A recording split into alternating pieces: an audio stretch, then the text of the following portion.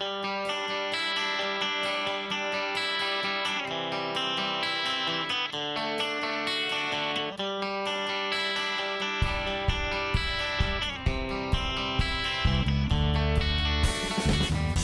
today's real estate market can be tricky. Do you want to buy a house, sell a house, stuck with a house, and don't know what to do? Get the professional help you need. This is Florida Talk Real Estate with Jim DePola and Natalie Medina Rao. Call our team of experts now. 1-877-927-6969. This is Real Radio. Yeah, it sure is. Good morning and welcome to another edition of Florida Talk Real Estate. And we got you for the next 2 hours. 2 hours of infotainment. That's what we offer every Saturday, 9 until 11. And if you got questions, comments, concerns in the world of real estate, you can look up Florida Talk Real Estate on Facebook Live. We are Facebook Live as we speak. Communicate there very easily. And of course, you can always call 888-973-7828. And you'll get an operator picking up your phone call 24 hours a day, 7 days a week. I'm your boy, Johnny C. Let's go ahead and get your starting lineup on a Saturday morning. As always, my guy Jimmy D is with us. It's Jim DePola with Antares International Realty Group. Keller Williams Preferred Partners are a top-producing Keller Williams team. Hello, Jimmy D. Hey, Johnny C. How you doing? I'm good, buddy. How are you this morning? I'm doing okay. I'm just messing around a little bit on Facebook while you're talking. All right, excellent. We'll continue as I keep going around the horn here. Pleasure to, on a Saturday, say good morning to the mortgage guy from the mortgage firm, Mike Rao. Buenos dias. Buenos dias, Johnny. And I am, I'm paying attention to you, 100%. I'm in. I'm all in. I appreciate that. Not doing anything else. Eye contact and everything. Is that somehow different than other days? Paul But Jim was distracted. Paul is noticing the variation of other Saturdays, and that is, of course, Paul Krasker, the guy with the name on the sign. It's always great to go with the big dog. We're talking about the law offices of Paul A. Krasker. Counselor, good morning to you. How are you, Paul? Morning, doing great. Thanks for having me. Are you paying attention so far, too? I'm always focused. Oh my God, I'm getting a lot of crap already. Are you already? I don't know if I've ever seen Paul like not dialed in and no. Although I have to say, maybe that one night, Paul. That one night. I think I made a mistake with the shirt. Now that we're on Facebook Live, I think that's a psychedelic look with the checks on the shirt. Note to self about checks. Okay. Are you messing with the HD? If anybody were watching, you would be causing a seizure. Yeah, exactly. Just don't move for 2 hours. Just make no movement at all. I love it. Great to have you with us on a Saturday morning. I hope everybody is well, staying healthy, and trying to stay as sane as possible. I know this team here at Florida Talk Real Estate is very, very busy. That keeps them very sane because, well, they have time for very little else besides dealing with buying homes, selling homes, refis, all the issues that comes with having a home that you don't know how to deal with it. Of course, student loan debt, everything in between. Jimmy D, I know you've been busy. Where are we starting off today? Oh my gosh, we have so much to do. I feel like I'm working harder than I've worked in a long time, which is saying a lot for me because I'm kind of a workhorse anyway. Yeah. We've been putting in 12, 13 hours a day. When I'm hanging up the phone for the last time and putting down the computer, I still probably have like 2 hours of work to do after 12 hours a day. So there's plenty of people that are asking all kinds of things. Hey, is it a good time to buy? Is it a good time to sell?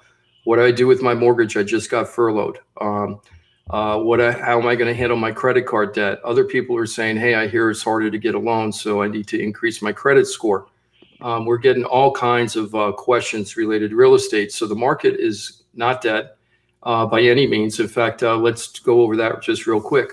Last week, we had a little over 1,300 pending sales in the 6-county area, which is Palm Beach, Broward, and Dade, Martin, St. Lucie, and Indian River County. And we had a little over 1,300 properties go pending in those 6 county areas in the last week. That was last week.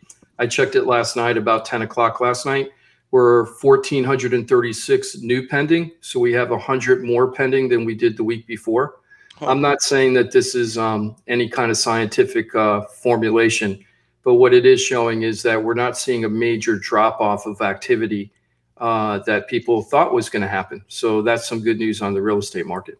Did you compare that? I know, Jim, you like to do to the prior, same month prior year. Did you look at that or no? I didn't have the chance to do that because I got to tell you, they just changed the MLS system and the search engine isn't as good as it used to be. In fact, you can't even do new listings. If I were to search for only new listings, which is less than a week old, it's very difficult to find that out right now. So they upgraded. I know that from my software days. Yeah. Yeah. The upgrade is the downgrade, right? The upgrade is the downgrade.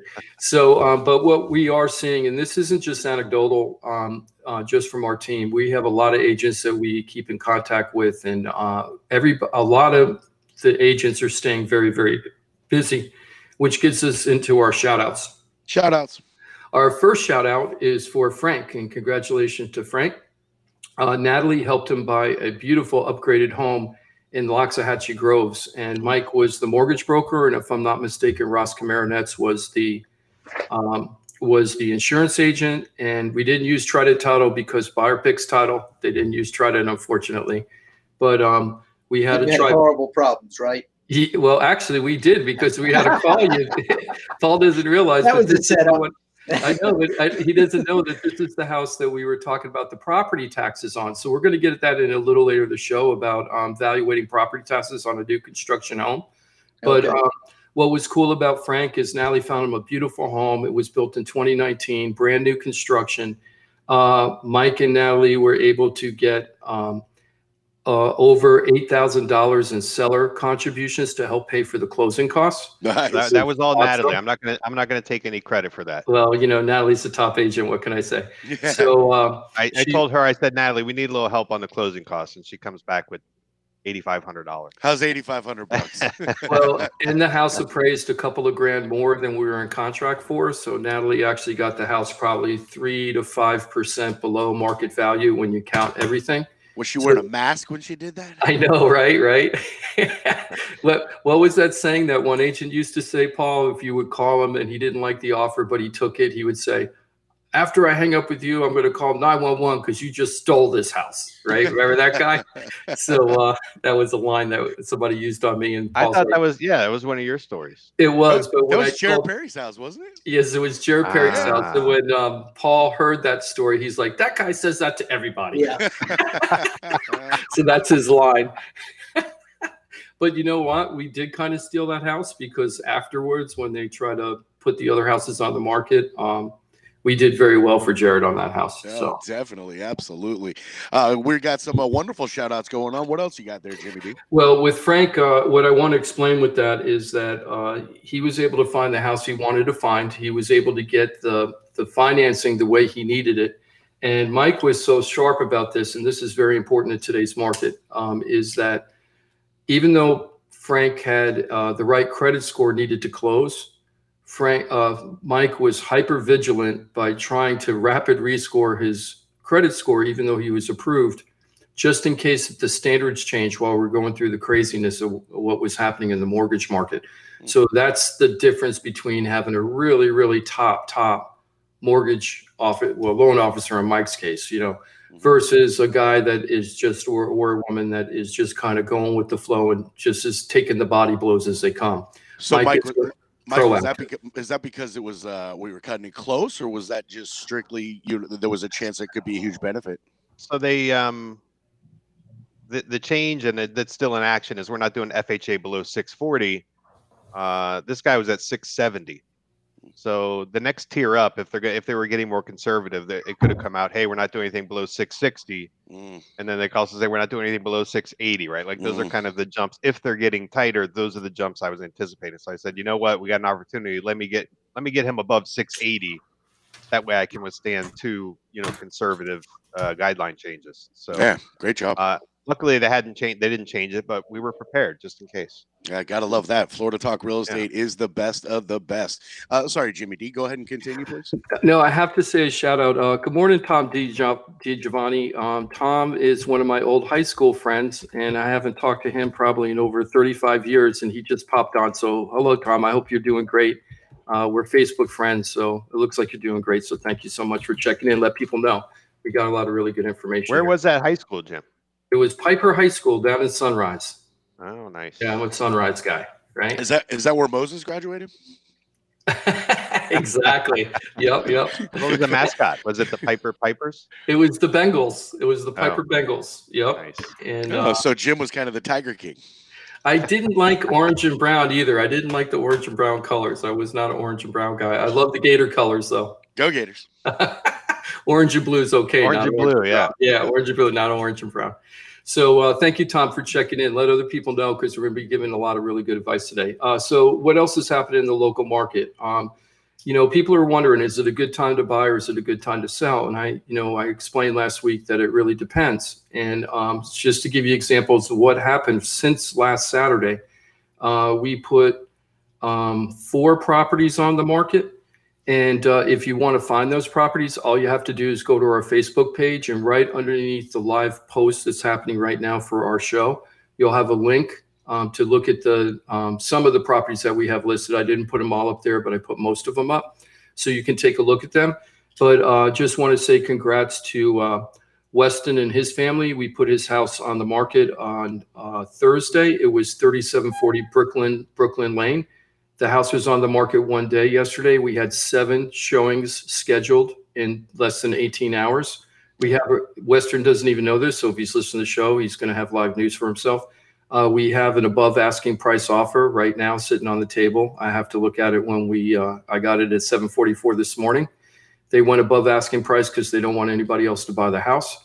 So we're going to be negotiating that when we get off the phone today. And it looks like Weston's house might be sold.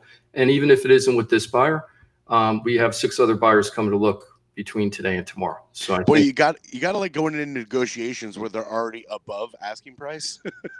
Well, yeah, because it's also terms. We need to find out what type of financing they have and ask them a couple other questions. And it isn't just about price, Johnny. It's also terms, when they can close. So Paul, is that one where you counter higher, Jim?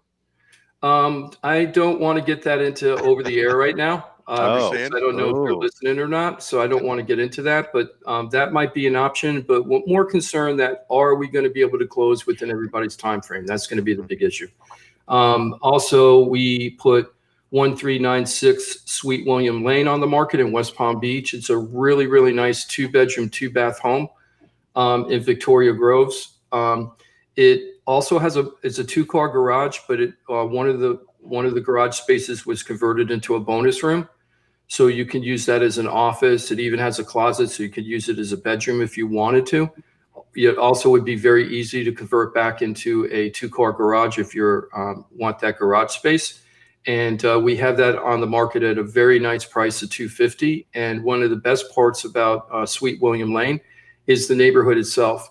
If you're into family activities like basketball, racquetball, tennis, baseball fields, soccer fields, community pool, jogging in the community. This is the community for you. Very low HOA, really great schools, and also great family activities in this community. They have a really great pavilion where you can go barbecuing. If you don't want to barbecue at your house, you can have the mess over at the pavilion. It's a really great place. Then we had 5. Hey, Jim, can I ask you a question on that? Sure. Because it sounds like you did exactly what you wanted to do, which is to get it up and get it under contract or about to get it under contract. But normally you'd have a sign up, maybe you'd be door knocking the neighbors to either advertise or say, hey, look, guys, here's what we just did for you. Are you interested in perhaps selling? What are you doing to kind of replace those activities? We can't do the open houses anymore. It's just not feasible. We will do a virtual open house if somebody asks us, which basically we'll go over to the house and shoot a video live while they're there so they can ask questions if they want to do that. But this is what's happening with our marketing now. And you have to, in my mind, when you have a situation like this, you have to be professional enough to step up to the plate and pull out tools in your toolbox that maybe you haven't used for a long time, or buy brand new tools, right? So we've done both. So one of the things we're doing is we can't do the physical door knocking that we used to do to schedule for our open houses. Now we're still doing the phone knocking. We call it phone knocking, which basically is calling the neighbors. We have a system we pay for that allows us to have the phone numbers of neighbors. We're not soliciting, asking them to buy anything. We're asking them questions about the neighborhood. And then if they usually, when I start asking questions about the neighborhood, like we usually ask, what are the top 3 things, Mike, that you like living about in your neighborhood? So I can use that to promote the neighborhood to the customers. When I do that, a lot of times they start chit chatting. Hey, what do you have the house on the market for? Is it a good market? Right. Blah, blah, blah. That will give us the leeway if we want to say, hey, do you know of anybody that wants to buy or sell? But we're really just calling for a survey to ask them, what they think of the neighborhood. It's very effective. We used to do that anyway, but now we're doing that more in lieu of the door knocking. The other thing we're doing is we're advertising differently. One of the things that we're doing right now is we're taking a lot of our Florida properties and putting them out to New York, New Jersey, Connecticut, and Michigan. Those are my 4 states right now. Now, people are probably thinking, New York, New Jersey, are you crazy? Nobody's doing anything up there. Exactly. What we're doing is we're putting out social media posts to groups up there. We're also doing geo-targeted Google campaigns. And we're also doing reverse prospecting where we're calling up agents in those areas of those 4 states. And what we're doing is normally when somebody has a buyer that wants to buy in Florida, they will call up an agent and say, hey, can you work with my buyer down there? And I would like a 25% referral fee of whatever you make. Well, what we're doing with our listings right now, we're offering the full commission to the agents up in those 4 states right now. So if you bring a buyer right now from New York and they go ahead and buy my intercoastal condo in Singer Island for $349,000, I'm giving you the full real estate commission that would be offered as the referral fee. That's a really good benefit for the agents up there because in New York City, there's, from what I understand, they're not allowed to do real estate anymore. It's not considered a full essential service. So they can't operate they normally do. I'm sure they're struggling really, really bad. But a lot of those New Yorkers are thinking Florida's not a bad place to live anymore for affordability. And they were probably planning on moving down here anyway at some point. So a lot of those people are interested. So we got 4 serious hits, Mike, from our Craigslist ads up in New York in the last 2 days that are asking real questions, not like these Zillow fake questions. Yeah. How do the condo fees compare to the other buildings in the area? How old is the building? What work has been done to the building? They're asking real questions. These are real buyers.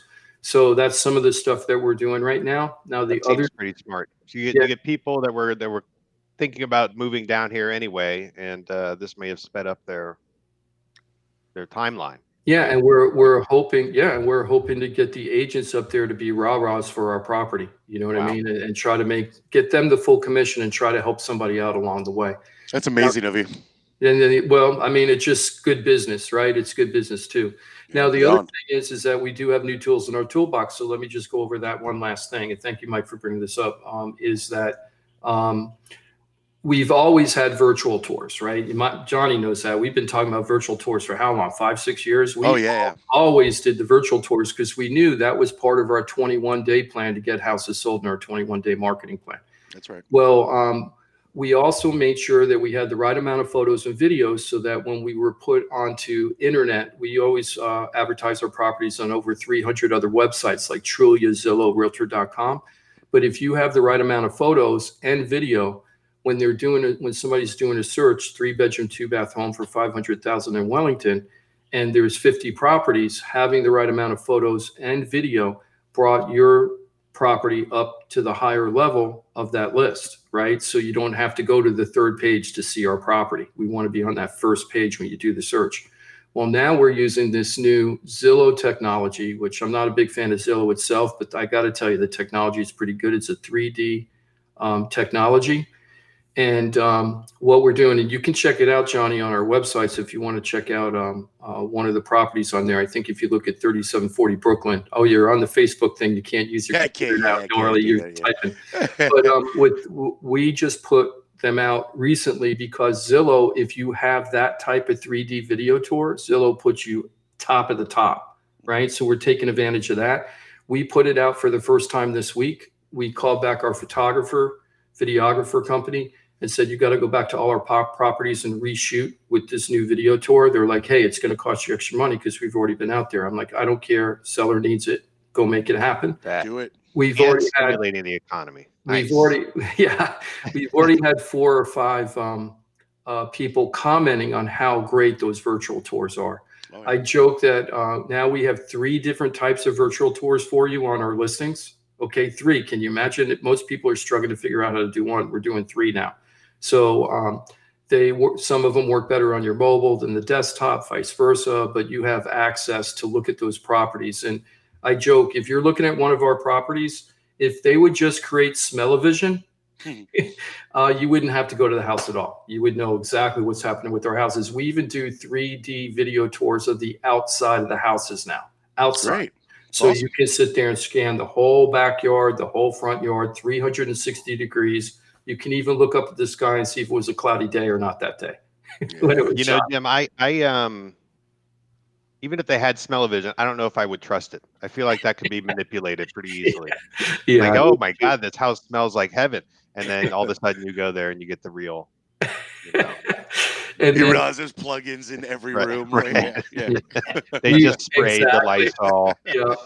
One of the things I used to tell people is to take little lavender essential oil and put them on your light bulbs.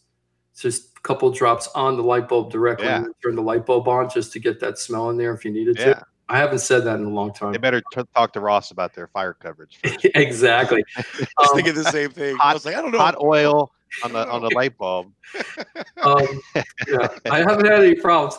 I just want to also shout out to the couple that own 5630 Honeysuckle. We put their house on the market on Thursday. We've already got 3 showings scheduled for that property. We also have 2182 Southeast Carnation Road up in Port St. Lucie, 3-bedroom, 2-bath with a pool. That property, we've had 14 showings in 14 days. So I expect to be getting an offer on that pretty soon. So what the whole thing is about the shout outs in the local market today is people are active. So if you're sitting on the sidelines, that's a personal choice you have to make. Now, if it's for health issues, totally understand. But if you really want to sell, or you really want to buy, or you want to sell and to buy, give us a call. We probably talked to about 7 or 8 people this week about that. 3 of them, we decided together after we went over everything that it probably wasn't a good idea to do what they were planning on doing. No hard feelings with anybody. And they really greatly appreciated the advice we gave them. And we're going to keep in touch for when the time is right. So it isn't a no, it's just a not right now. And the no was their no, not our no. It wasn't like we were telling them don't do it. They, based on their personal needs, decided what they needed to do. But we also had 5 or 6 other people that think it's a great time right now to do what they need to do, and we're going to move forward with them. Excellent. FloridaTalkRealEstate.com, your access to the entire team. You can call the hotline. You'll see it on the bottom left-hand corner, FloridaTalkRealEstate.com. It's 888-973-7828. And if you're with us on Facebook Live, great to have you with us. You see that information behind Jimmy D. Call the number, 888-973-7828. And as Jim was noting, if you are on Facebook Live with us or on the Facebook page for Florida Talk Real Estate, just go below the live video there and you'll see a link for some of the active listings going on. Jim, let me ask you, on the heels of you talking about some of the success stories, what's the driving motivation factor that you're seeing right now with your customers? Is it downsizing? Is it upsizing? Is it complete relocation? What seems to be the consensus motivating factor for people? That's a really good question, Johnny. A lot of the people we're talking to right now are downsizing. That seems to be the biggest need, or totally moving out of the state completely, right? But I would say downsizing is 70%, 30% is leaving the state, or maybe 25% leaving the state and 5% other, right? But some people are some people have always just wanted to, like, for example, a couple of people they've always wanted to buy a home. They've got their credit score to the point that they needed to. And their attitude is, I don't care what's happening right now. I've been working a year and a half to get my credit ready to buy a home. I'm buying a home if I can. The people that are downsizing, a lot of them are seniors that aren't empty nesters. They've been empty nesters for a while, but they just feel that their house is getting too old or too big for them. A lot of them are also thinking, hey, my roof is 14 years old. I don't really want to replace a roof in a couple of years, and my AC is getting older, so maybe I should just do it now while I still have some useful life in my mechanics. Yeah. So that's kind of what's going on. I just want to give 2 more shout outs to Paul Krasker's team. I could spend 2 hours talking about Paul Krasker's shout outs, but I got three of them right now. So the first one is congratulations to Gary. Gary called us like a year and a half ago or 2 years ago for student loan help for his daughter. Me and Gary have not been able to connect since then. So all I know is that we sent him over to Krasker Law, never heard the results, but I've been working the phones like crazy the last 6 weeks. Finally got Gary on the phone. Gary was so happy to hear from me, and he couldn't talk more highly about Krasker Law. The law office of Polly Krasker. His daughter got a great student loan. He didn't have the real numbers, but I can tell you that she saved for sure more than $200 a month on her student loan payments. Those are real numbers. And they're going back in the next 3 weeks because their anniversary date's up, and they're going back to Paul in the next 3 weeks to re-up for the loan. They don't expect to get as good of as much student loan help this year because she's doing a little better in her job, but that's a good thing because she's making more money. So that's a good thing. So thank you once again, Paul. If you have student loan needs, you got to give us a call at 888-973-7828. Just leave a number. We have a 24/7 hotline there. Please call that number. We can definitely get you the information you need.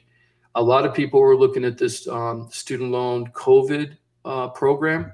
But Paul, I think that the regular program is much superior. I don't know how you feel about that. So I'd rather just apply for the whole shebang than just the COVID one. How do you feel about that? Yeah, no, obviously, if you've been furloughed, if you're now unemployed, it is the best time to apply for the long-term student loans because you'll get a zero payment for a year. And then, when you're reemployed next year, your payment's going to bump up, but you're still 1 year under the 20 or 25 year or 10 year if you're a public service person forgiveness. So you're 1 year closer to wiping out your entire student loan debt. Exactly. And Paul, it's very easy to apply, right? It's simple. That's the best answer I can give you. We spend 10 minutes on the phone with you, and then we're able to give you a written quote of what your savings will be based on the information you gave us. And we give a money back guarantee if we don't meet or exceed those savings. We do all our work for free. And that written quote is to the penny based on the assumption that the information they're giving you is accurate. Yeah. So if you tell us what your gross wages are, we can calculate, and your family size and a couple of other factors, then we can calculate exactly what your payment would be. And once we know that, we can estimate the savings from your existing number, and that's it. And Paul, touch for a second on what you just mentioned, the 10-year, the 25-year plan for people, 10 years for public service. Explain to people what that forgiveness timeline is. Sure. So the traditional student loans, if you're not in public service, are 20 or 25 years. And what we do is we put you into a forgiveness program based on the timeline of your particular loan. So if it's a 25-year, we'll put you in a 25-year loan. But the difference between being in a forgiveness program and not being in a forgiveness program is most people who don't have enough money to make their full payment, the interest and the unpaid principal continue to accrue in the background, and you'll keep having to pay it. So a 25-year student loan that you're not paying the full amount each month will never be paid in 25 years. It'll be a 30-year, 45-year student loan repayment program. And once you're in a forgiveness program and you're in there for 25 years or 20 years, when that 25 years is up in the forgiveness program, whatever accrued and was unpaid is forgiven. Gone. So you know that at the end of 20 years, at the end of 25 years, you're not going to have a payment anymore. The rest that's sitting in abeyance is going to be forgiven by the government. And the results can vary greatly depending on who you're trying to have pull this off for you. If you go to floridatalkrealestate.com and you have the law offices of Paulie Krasker deal with this, you just heard about the process and how it is nailed down to a penny. But we've had many stories, Paul, over the years where unfortunately people were like, oh, I'm just going to call on my own. And they feel really good about the conversation because they feel like they're essentially in the same situation. They're like, oh, I think I got the same deal that Paul was talking about. And the reality is it's a bit of a fool's gold situation for those people, sadly. Is that still very common? Yes, and I wanted to follow up. You were asking about the 3 timelines. I didn't mention the 10-year. So if you had a 20 or a 25-year forgiveness program, but you're in public service, you are a teacher, you're a nurse, you're a work for the VA, work for the county, you qualify for a shortened period of time, a 10-year period of time, where if you stay employed in public service for the entire 10 years, at the end of 10 years, the rest of your student loan balance is forgiven. City, county, state workers? Correct. Wow. Yeah, and that's such a powerful part of the program. And there are so many people that can use that. How many teachers and hospital workers and nurses and medical field people, just those. So many. Could use that. Anytime I see a public school principal, I spend 5 minutes with them and say, I'm going to give you the greatest gift you've ever received. If you let me come into your cafeteria before school and meet with your teachers, they're the most underpaid group of people I've ever met. Every one of them has student loans. If I can get them into a forgiveness program and their payment goes from $300 a month to $0 or to $12 a month, think of the lifestyle change these people can have. And the morale. And many of them just use the money and spend it on supplies for their kids. That's so true. It's just selfless. And the good thing for the principal is those people, once they're in a 10-year forgiveness program, if they get 7 years in and they get burnt out, they don't leave for the last 3 years. They're hanging in there. That's right. They've got to hang in. And so from a principal's perspective, they get continuation. They get people who are better at their job because they've been there for 5 years, things like that. It's such a wonderful opportunity. We just would love to see more people focus on it. FloridaTalkRealEstate.com, 888-973-7828. We should do a road show. We'll just tour all the schools once they're back in session. I would love to do that. And let me tell you the one last thing, because we got a lot of people watching on Facebook right now also. When Paul talks about payments going from $300 a month to $12 a month or $0 a month, these are real examples. We just talked last week or 2 weeks ago about a person who was paying $400 a month and went down to $33.98 a month through Paul. Okay. So this is real numbers. We're not just saying some kind of crazy world stuff here right now. These are real life examples. Yeah. And Johnny, you were talking a minute ago before I went back to the 10-year. Part of what we do is being totally transparent and being upfront with a written quote. Is we give people who are not as honest with us the ability to use those numbers and go back to the government and try to do it themselves. So they come to us, they get a quote, they think it's so easy that anybody could do it, and they pick up the phone and call the department, what they think is the Department of Education, and it's not. Yeah. The Department of Education doesn't answer the phone. They hire servicers who answer the phones, and the servicers have no incentive in putting you in a forgiveness program. Probably the opposite, I'm guessing. The forgiveness program, they're taking the loan away from that company and giving it back to the federal government, so that company doesn't make any more money off of that loan, as I understand it. So they don't have any interest at all in giving you this government program. So what happens is we turn around and say, well, you could go from $400 to $33.24, and they call up what they think is the Department of Education and say, I'd like my payments lowered to $33.24, please. And the person on the other line realizes that they've done the calculations and says, great, we'll do that for you today. And they think, oh, wow, we got Krasker Law. We don't have to pay them. And then I'm sorry, Paul, what happens with that? The interest is accruing, right? Right. They just drop their payment amount to $33.24, but the principal that was supposed to be paid and the interest that was supposed to be paid get thrown on the back end. So instead of being finished with their student loans in 20 years, they just bought themselves a 40-year payment plan. So it got worse. It got worse. And they'll use, correct me if I'm wrong, Paul, but I think they use there's two critical factors here: income-based repayment and forgiveness. So Right. they will use the income-based repayment. They're like, they have programs, right? We'll put you into our income-based repayment program, but it doesn't include the critical forgiveness part right. of the loan. That's the one thing they never want to give you. Yeah.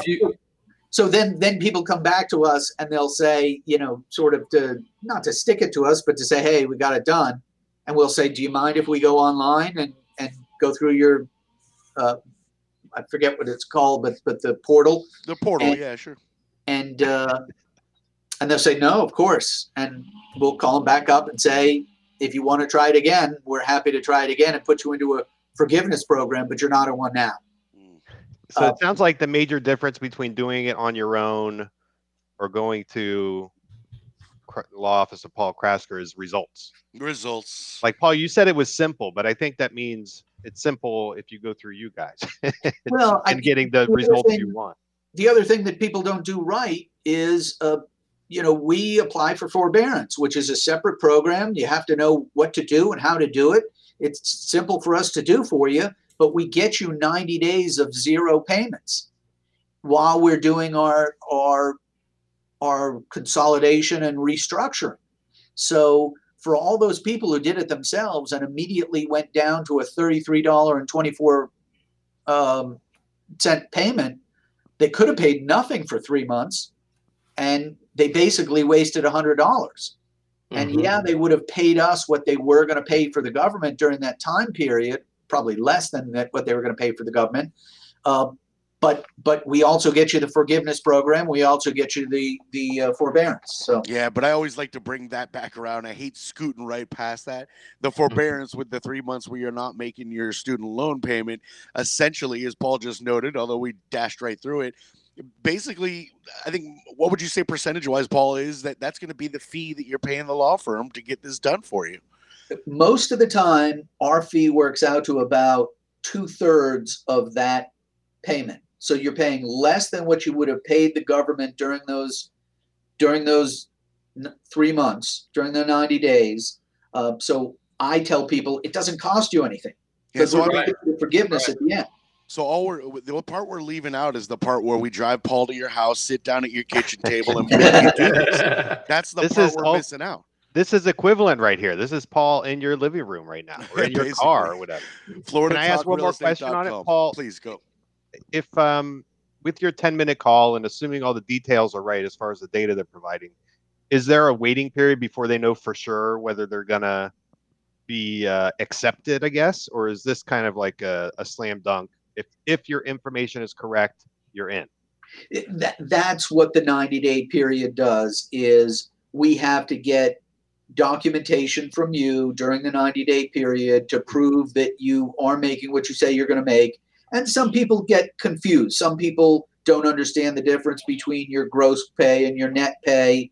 So when they tell us, I make $1,000 a pay period, they really made $1,400 a pay period. They just netted out $400 for taxes, and we have to do our calculations on the $1,400 gross, not the $1,000 net. So, I deal with that exact situation, but in my case, it works out in their favor. In your case, no, you actually make more income than you think. Right? Yeah, exactly. The other thing I think is really important about this is that after that first year, Paul, you have to reapply every year. So when they come back to the law office of Paul A. Krasker to do it for the second year and the third year and the fourth year, the fee isn't the same as when you do the initial program. Is that correct? So we have two options for people on the renewals. You can either pay us, I think it's $15 a month at the same time that you make your payment. And then at the end of the 12-month period, we have our fee that's needed to do the requalification, or we can reach out to you 90 days out and see if you want us to handle your requalification. The $15 a month I'm sorry, Johnny, go ahead. Oh, no. I just wanted to let you know I'm communicating with Jimothy. We do have a caller on hold that has a student loan question. I was under the impression we couldn't take phone calls. But Jimmy seems to think we can. I don't want to interrupt your thought process there, but we can try to squeeze in a phone call on a student loan question. Let's do it right now. That's what we're here for. Yeah, we haven't been giving out the numbers while we've been doing this this Facebook live stream, because I was under the impression, or at least I was told, that we couldn't take phone calls. Let's give it a go. Jimothy, who's on hold? We got Stan. He's got a student loan question. All right, well, let's find out if we can do this. Stan, hello, welcome. You're on Florida Talk Real Estate. How are you? Hey, what's up, Johnny? Hey, what's up, everybody? I didn't know you guys were hold on, Stan, real quick. Hold on. Can everybody hear Stan? Yes. I can hear him. All right. I'm guessing he's going over the air. Stan, please proceed with your question. Like I said, I apologize. I just woke up. I didn't know you guys were doing a Facebook thing. Don't worry about it. Paul, I have a student loan. I'm on your Credit Brain student loan refinance. Your program. Yep. I currently am in the medical field, but I'm not sure if I believe I go through Shannon. I'm not sure if when I initially signed up about a year ago that I was in the medical program on your program.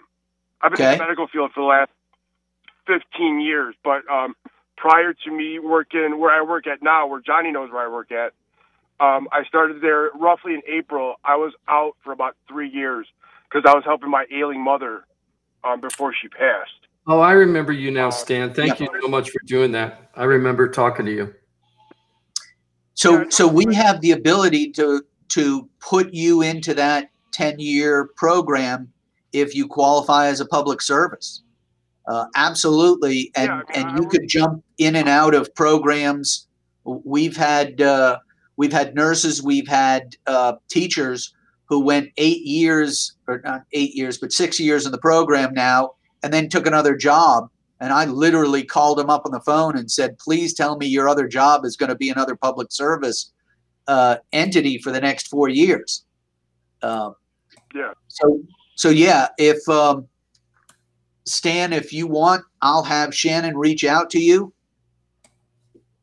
Okay, yeah, she called me on Monday, and actually, I've been talking to her about. I had a couple programs that I'm trying to. I bought a house in December, and I didn't even think about you guys about refinancing, but I'm gonna talk to you guys about refinancing also. But I had a coworker at the hospital that I work at, one of the doctors that I know, put me on to some mortgage people in Palm Beach, and they were were communicating with Shannon, and they were doing very well. I just want to compliment you on that and your employees.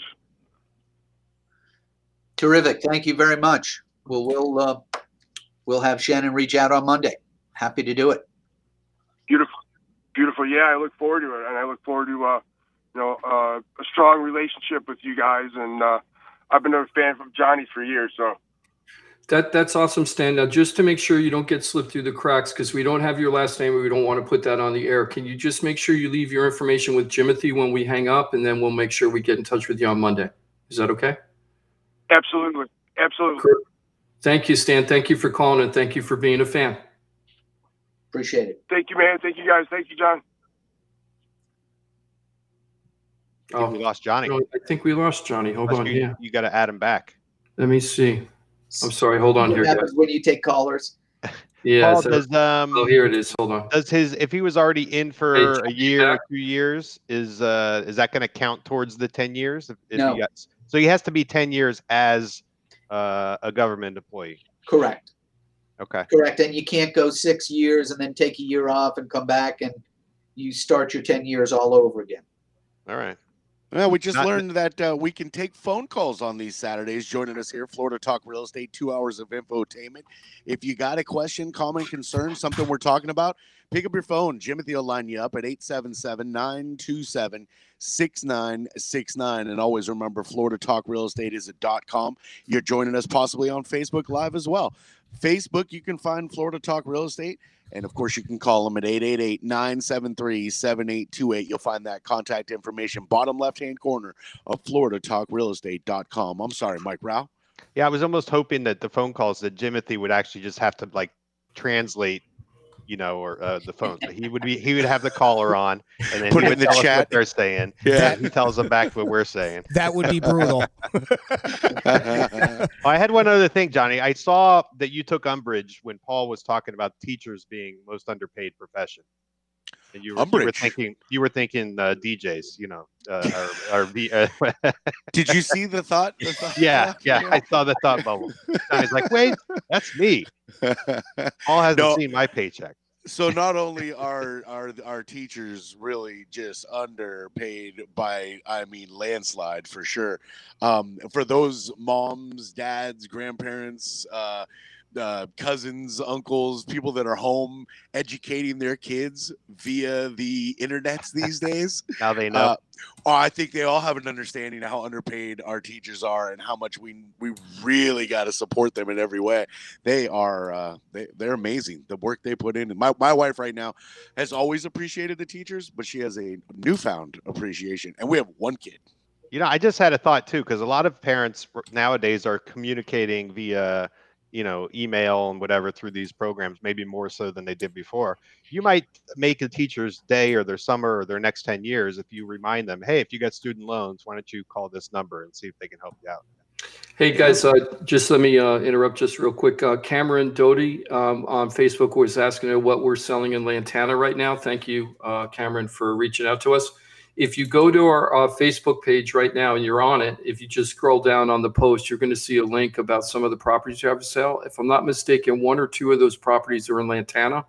And we have a property coming on the market in Lantana off of Broadway that is not on the market yet. So take a look at those and then give me a call off here.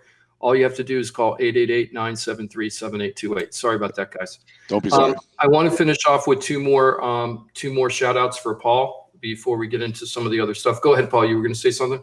Do you want to finish up on the renewals, though? Oh, I'm sorry. Go ahead on the renewals. I apologize about that. So the interesting thing about the renewals is that you have to requalify every year. That's right. And so we've had a lot of people come to us, get a great program, and then 12 months later, their parents call us.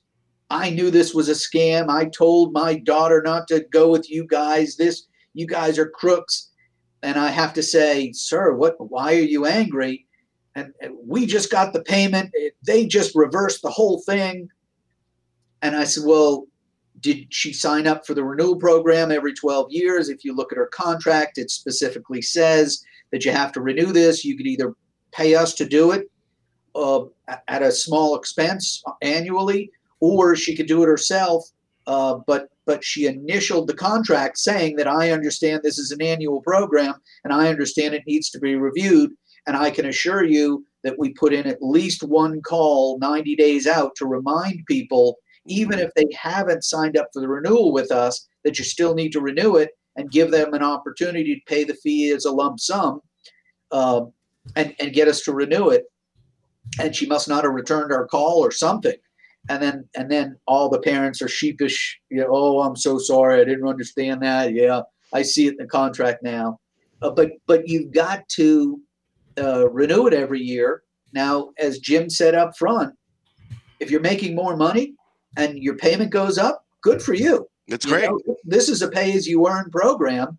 And the idea is you can't just walk away. You've got to pay as you earn. pay a reasonable fee towards it. But people go up from 0 payments to $25 a month, from 25 to 33, and yeah, it's because you're making more money and you have the ability to pay a little bit more towards those loans. Still, the deferral at the end of the 20-year period is going to be gigantic. Mm-hmm. And Not deferral, forgiveness. And well, it defers during that time period and then forgives at the end. Yeah. So it makes sense to keep renewing it. It makes sense to get it done, and we try to be very reasonable. And there are 2 different ways that you can present your income to the Department of Education at the end of the year. And so we figure out 3 things really: which way we're going to present, and then the other thing we do is a check to make sure there are no other programs that are out there that would be better for you than what you have today. So we know student loan debt is a huge bubble in this country. These programs specifically are surrounding the government-backed loans. Like, what percentage? 70% of the loans, Paul? Like, what are we looking at? Are government-backed versus private? Yeah. Yeah, I would say at least 70. So we're really talking about a big, I mean, if you have a student loan debt, the odds are really good that you'll qualify for these programs.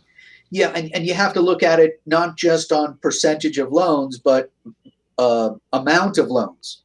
So you get to take out government loans up front for as much as the government will allow you to take, and then you have to supplement them with private loans after you've reached your maximum. So it could be a 70-30 split on loans, but it could be an 85-15 split on dollar amounts. So I never had to go down this road and do financial aid or get loans to go to college. I guess I'm lucky in that way that I'm not carrying a bunch of debt right now. But if I did, I'd be going to Paul Krasker and seeing what I could do about it. So I assume it is, like you said, you stack multiple loans. Can you have multiple government-backed loans? Yes, you take them out with servicers. So what happens with us is we price ourselves based on how many servicers we have to deal with. If there are 10 different servicers for 10 different loans, it takes us a lot longer than if there's one servicer for all 10 loans. Okay, so you're getting me right where I was going. Does that turn into, is that one forgiveness program for all the loans, or are they all individually done? And kind of, I hear what you're saying. It makes much more of a process on your end, but do you combine them all? Yeah, so we consolidate all of the loans with the Department of Education. So like you were saying up front, those servicers have zero interest in consolidating those loans because they're servicing less debt, making less money. Mm-hmm. We take those 10 service loans, put them into one loan, and then you're allowed to get the average of the interest rates charged throughout all of those 10. And then, of course, you get to allocate a payment reduction amount based on whatever the best program is for you. Man, what is because I'm talking about a world that I'm just never really been in.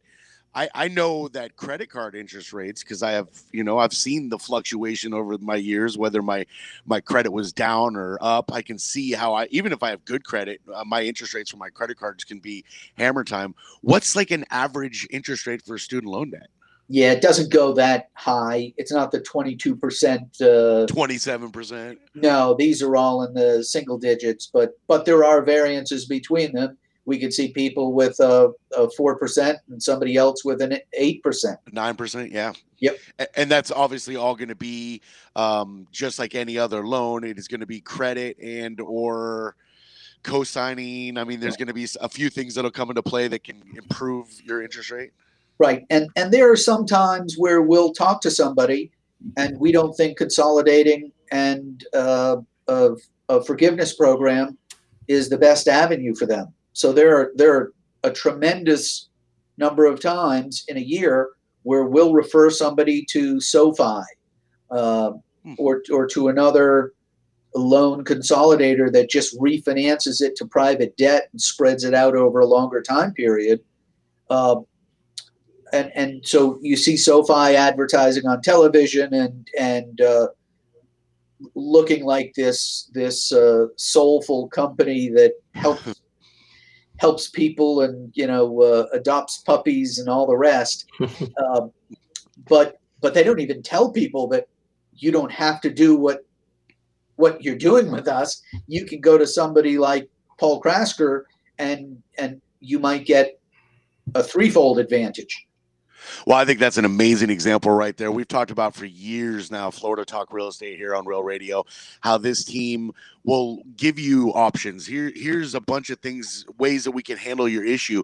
And sometimes the options are going to be things that they can't do for you, as Paul just noted.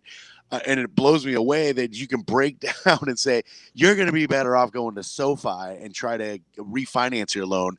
That just shows the steps and the caring and the customer service that you get with the whole Florida Talk Real Estate team. I remember going to Mike Rao to refinance my house. And he goes, I think your best option right now is going to be a product that I can't offer you. You remember, Mike? It was a couple years ago. Yeah. He wanted to do a HELOC, and you don't write HELOCs, home equity lines of credit. And you're like, that's your best option right now. The math wise, this is your best option. We waited, and it worked out. The refi worked out perfectly for us. But just great examples of how this team's going to tell you the reality of your situation, lay out your options. And as Paul just noted, sometimes even you got to go to a company that I don't know if I really feel great about referring you to, but that's your best option because I think a refi is the best way for you to handle this. You got to love Florida Talk Real Estate. That's a .com, floridatalkrealestate.com. Call them at 888-973-7828. You'll see that contact information, bottom left-hand corner, or right behind Jimmy D if you're on our Facebook live feed, Florida Talk Real Estate on Facebook.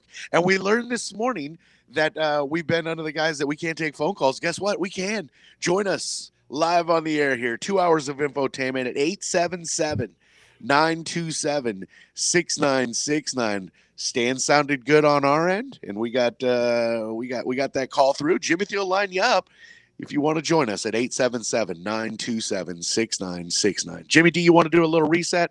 Yeah, let's go ahead and do the reset, and then we want to go over just two more quick shout outs for Paul, and then we're going to get into mortgage news because it's really important. Excellent. Plenty of time remaining for you on a Saturday. Great to have you with us. It's 2 hours of infotainment every Saturday. Florida Talk Real Estate right here on Real Radio.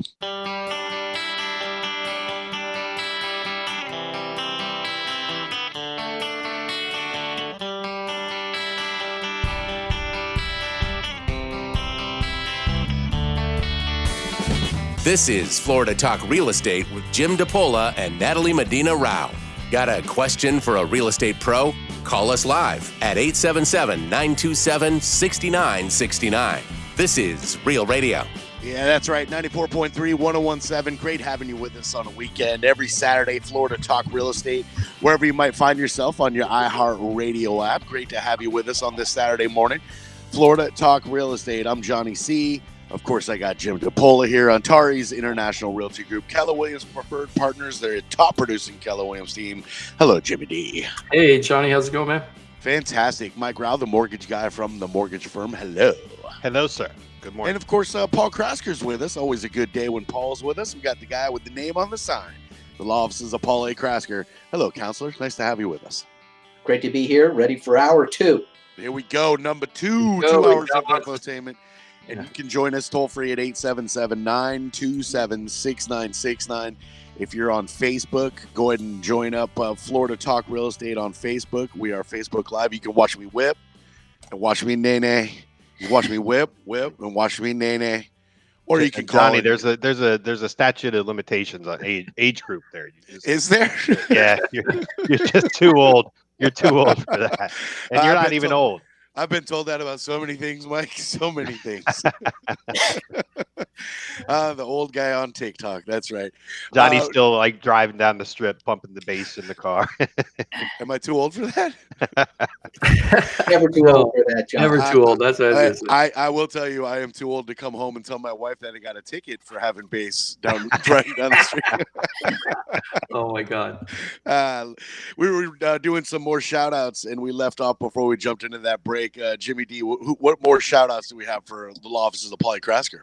Well, Antares International with Keller Williams, our team, would really like to thank Paul because we had a buyer that got really jammed up on a sale about a month ago where he was buying a house cash. He had a huge deposit down. He had every intention to close, and he's heavily involved in the stock market. And when the stock market crashed about 5-6 weeks ago, he became very concerned and wanted to back out of the contract. Long story short, he was at risk of losing five-figure deposit. It was a significant deposit, well more than $10,000. It was in the five figures. And I sound like the president there, the way I'm talking.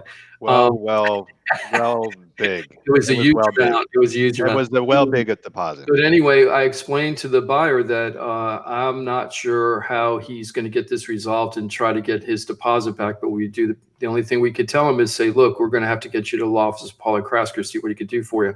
It took a few weeks for it all settle up, but he got back 95%. If I'm not mistaken, I'm trying to do the math here, up 90% of the money that he had in the deposit, he got back, thanks to Paul. Nice. So thank you, Paul, very much. Sure.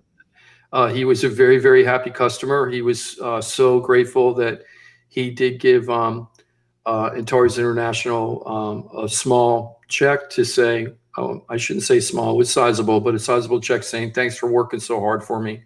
I'm sorry we couldn't close, but Wow. we've built the relationship now. And I know when it's things get better, hopefully he'll be coming back to us to help him buy the property that he wants. Where's my check? Because I was doing a loan for the guy. All right. Yeah, I know that's true. We had so many people involved. It was funny because he was in a cash contract, but he took the option to seek financing at the same time.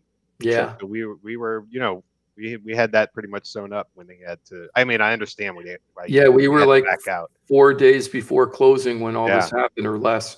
So thank you, Paul. If it wasn't for you, he would have lost a lot of money. A person who already lost a lot of money in the stock market just would have made it worse.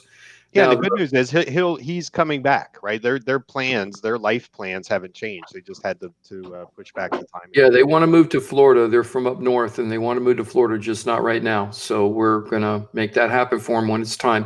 So they postponed. They didn't cancel. Yeah, it's not right now, right? That's the answer. Not right now. Maybe later. Now, the other thing that Paul did this week was with Frank's property that we used this shout out at the beginning of the hour, where we got Frank a sizable seller contribution to help pay for his closing costs on pretty much a brand new construction property in Loxahatchee Groves. But something interesting really happened on that. What happened was as Mike was going through the file when we were getting ready to close last week, he noticed that the title company had put the taxes in based on the current tax stuff that's on the property appraiser's report. And on the property appraiser, it has it as a vacant piece of land. And they were only basing taxes on a vacant piece of land, even though that the house had been built on it. The property records weren't reflecting that. So Mike realized that there's a thing called tax proration. And what tax proration is when you close as a seller, you're obligated to pay the buyer for the time that you own the property during that calendar year, because you always pay your taxes in arrears. So when you get your bill in November, it's really from the previous January 1st to the end of the year. So if you sell your house on July 1st, you have to pay taxes through January 1st through June 30th to the buyer.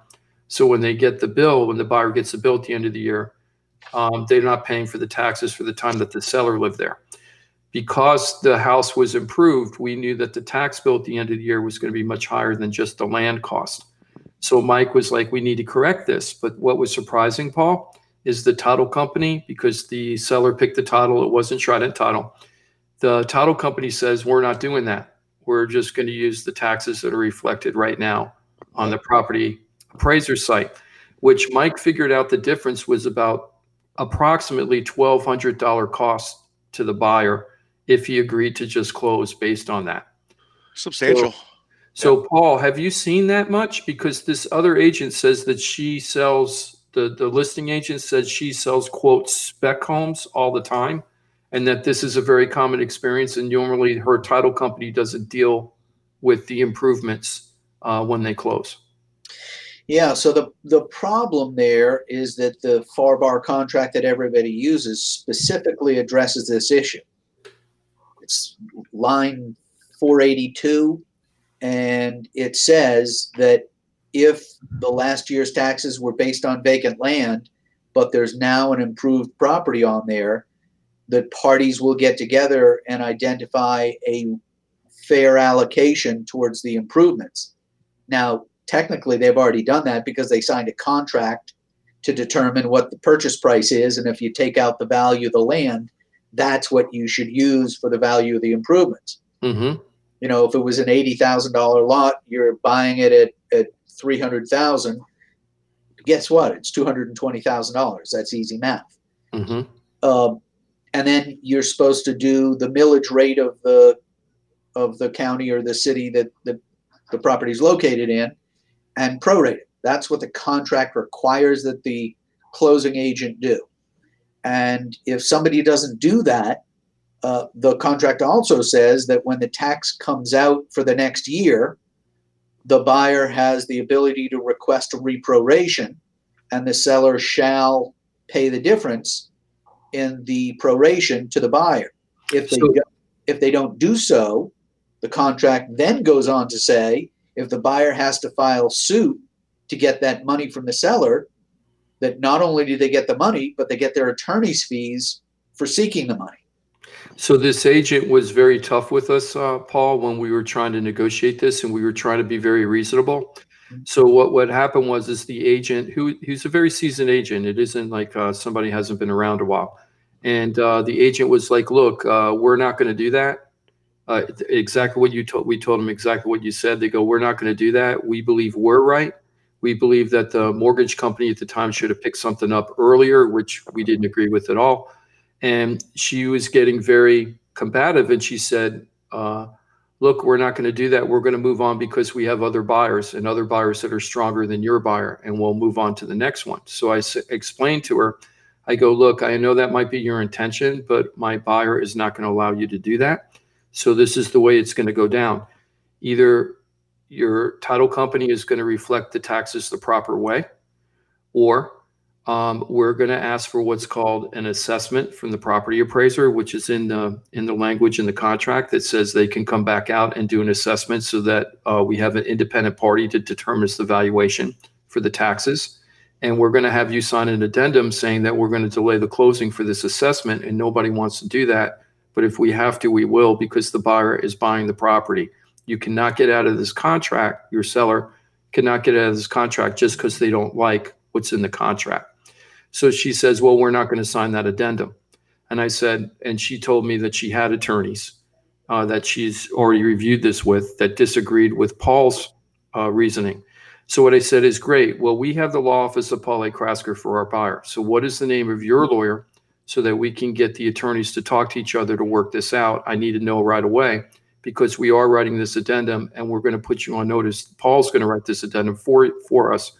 And we're going to notify you that we're going for specific performance because we are buying this house.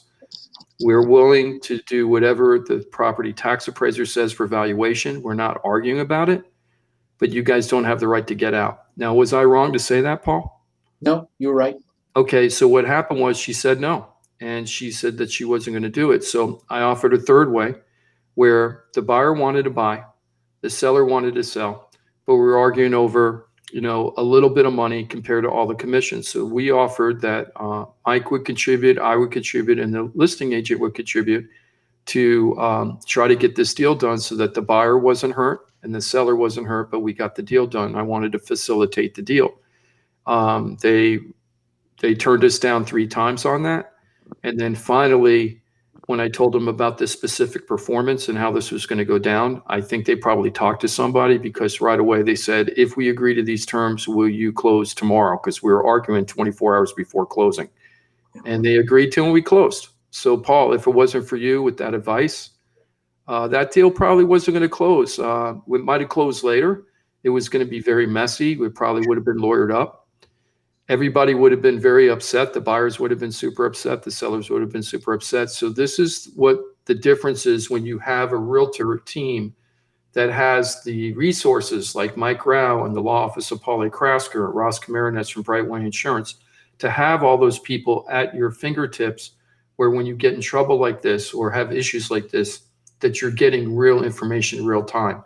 Not every agent can pick up the phone and talk to an attorney, or even understand these, or call up the mortgage broker and have the conversations that Mike and I have about the lending process. It makes a difference. So thank you so much, Paul. Yeah, I was going to say, it started, the reason I spotted it is because, I take pride in kind of knowing my numbers very early in the process, right? So before you're in contract, the buyers know exactly how much money they need to close. And so, but I don't really review the closing disclosure until they're preparing it as we approach closing, right? As they're kind of zeroing in on the final numbers. But that's when I spotted that it was off, and I said, "Well, what's that?" And I looked into it, and of course, it was the tax proration. So right away, I just knew there was something, and then I investigated and found it. I was very happy when you did get Paul involved, and Paul came back with the same reaction I had, which was, "Guys, it's right here in the contract.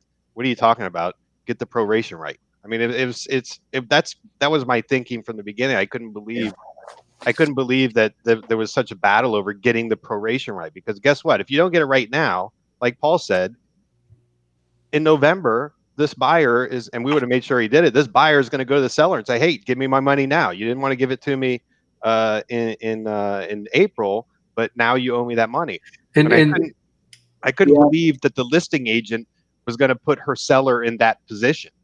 Right? Well, the big issue is that the seller's attitude was, we're already giving the buyer a significant amount of money below appraised value. However, what they probably weren't being told by their side is this is an obligation that you have to pay.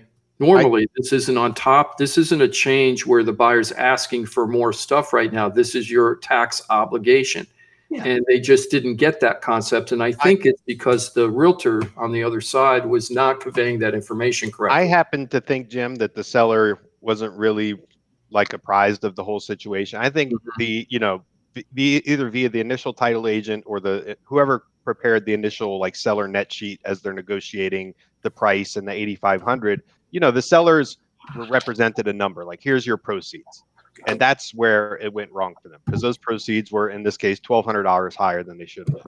And so it gets down to the end, and all of a sudden we're coming in, and the listing agent's like, "Well, no, we didn't screw up our net sheet, our seller net sheet. This is the taxes. This is the way we always do it." And she got confirmation from the title agent that this is the way that they do it, and that's kind of where it went wrong. So, go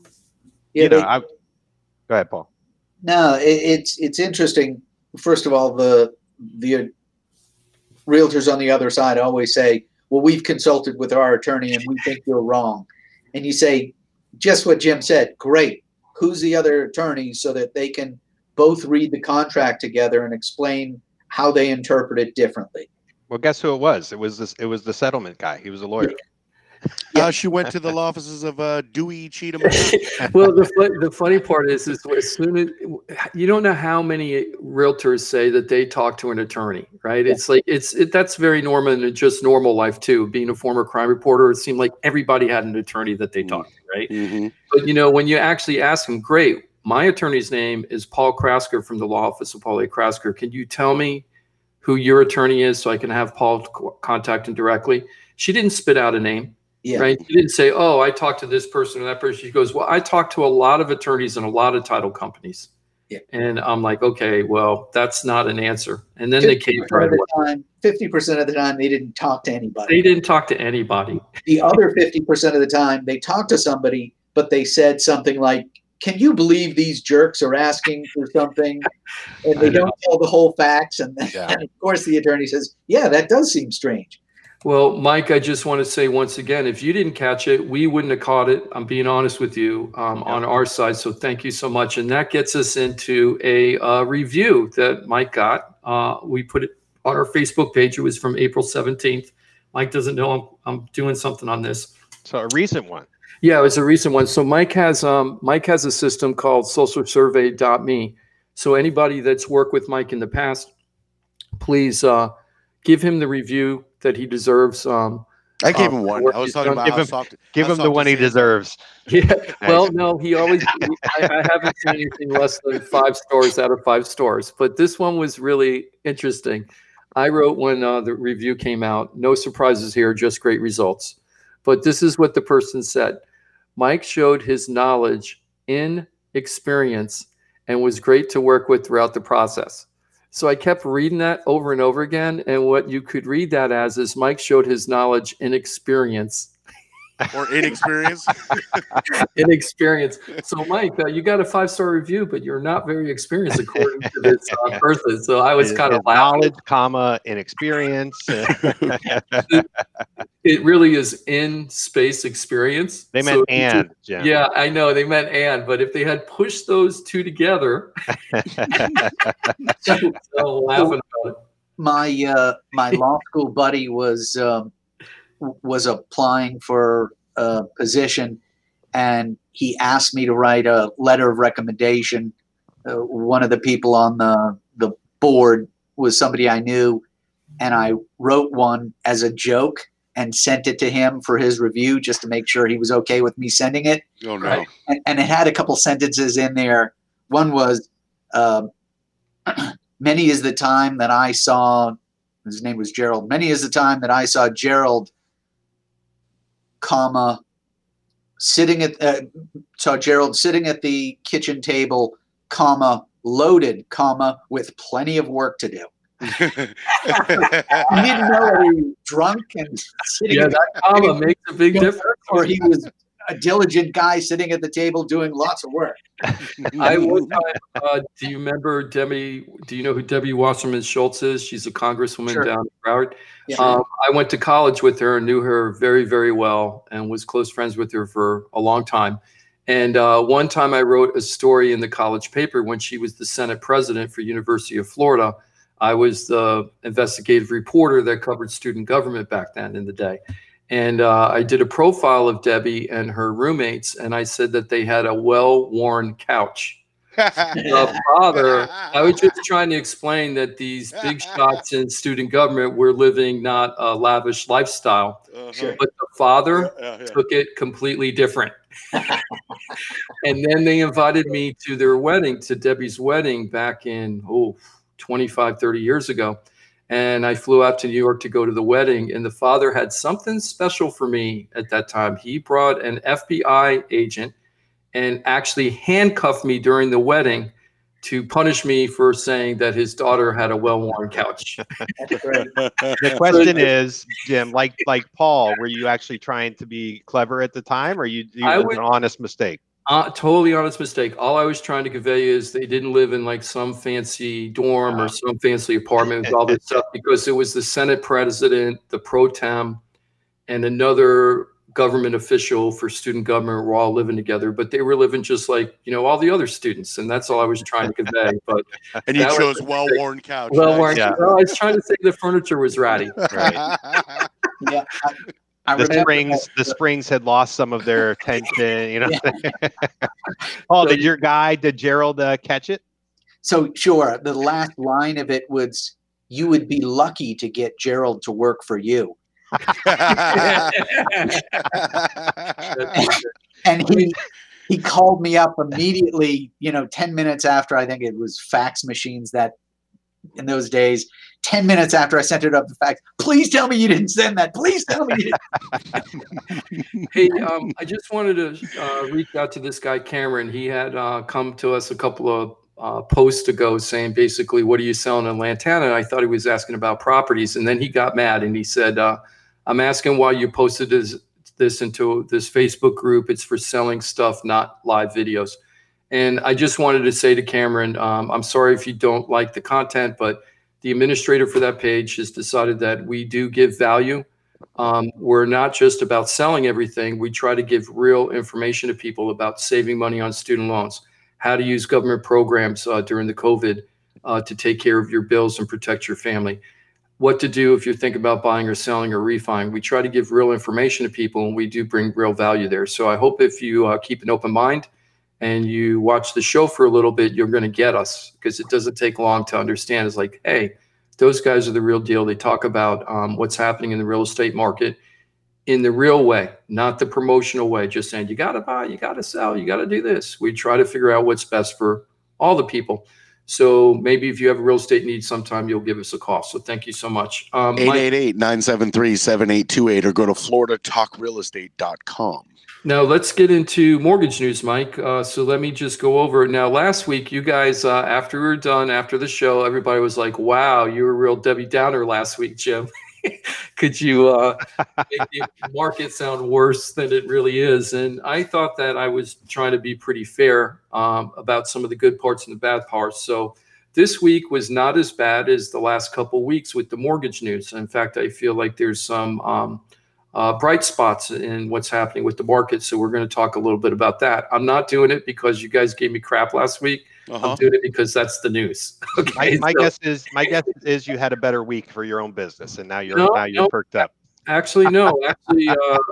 No. I wish maybe I should do it that way, but I don't. This week was the same as last week and the week before, but it was very strong still.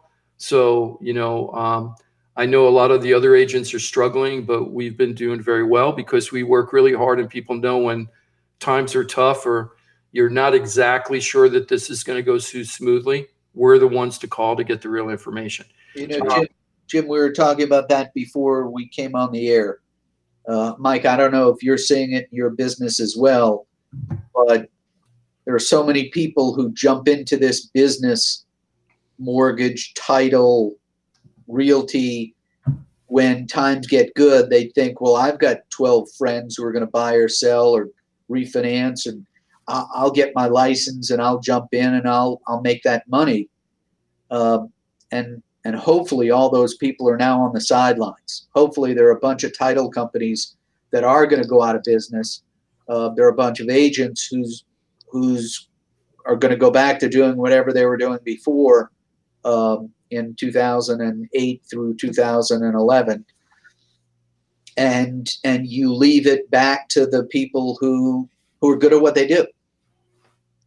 Yeah, I mean, I agree with that wholeheartedly, Paul. And I think, as a matter of fact, just in my company alone, we have these various, groups and kind of, mentoring type things. But the real professionals here are working harder than ever because they know that you got to put in the work now. And even when things, turn around, so to speak, they're going to be in the best position to take advantage. And frankly, because of the way interest rates are right now, refinances are kind of making up the slack for purchase business in my world. So it's just well, and Mike, you think about what was going on immediately before COVID hit.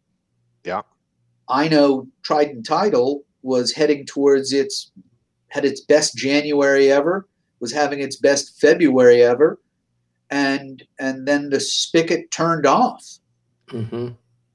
That's it's not just the deals you lost in March, it's that the volume dropped 40%. Yeah. So the April, May, June of people who thought they were going to have great months, for the title company are going to stop paying the payroll taxes, are going to stop doing all the things that the bad companies do when they're heading south, and we're going to go into that cycle again. Yeah. I mean, I can, and in Jim's world, the real estate agent has to have, purchases and sales. I mean, refinances can sustain my world and even the title companies to a certain extent. But Jim, you got to have a lot of people who are in Paul's category of, either part-timers or just not really, they don't have the legs to sustain this type of slowdown. And you're, like you said, you're working harder than ever. Yeah. The thing is that it's a lot about attitude. So my attitude always is, if you were selling 2,000 homes a month in a county and now it's only 900 homes a month, I only need 10 or 15 of those 900 homes a month in order to handle the load for my staff and to put food on the table for everybody and to make sure my bills are paid and that my staff is taken care of. Mm-hmm. So that's a very small part of the 900, right? So my attitude is I only need 10 to 15 of that 900. I don't care that it used to be 2,000. Who are the 900 they're going to buy or sell this month? And I need to be talking to them. And we're showing different. I mean, it's making a difference. Just while we've been on the show, I've had 2 requests for my property up in Stewart. I have a small 55 and over, one bedroom, 2.5 bath. I'm sorry, 1 bedroom, 1.5 bath townhome with a very low HOA that's very close to the Intercoastal in Stewart, very nice area, for $80,000. And I got 2 leads just while we were talking today from New York. We were talking earlier about New York advertising, saying they want more information on this property. So it's really posting in the Stewart Sells Facebook page.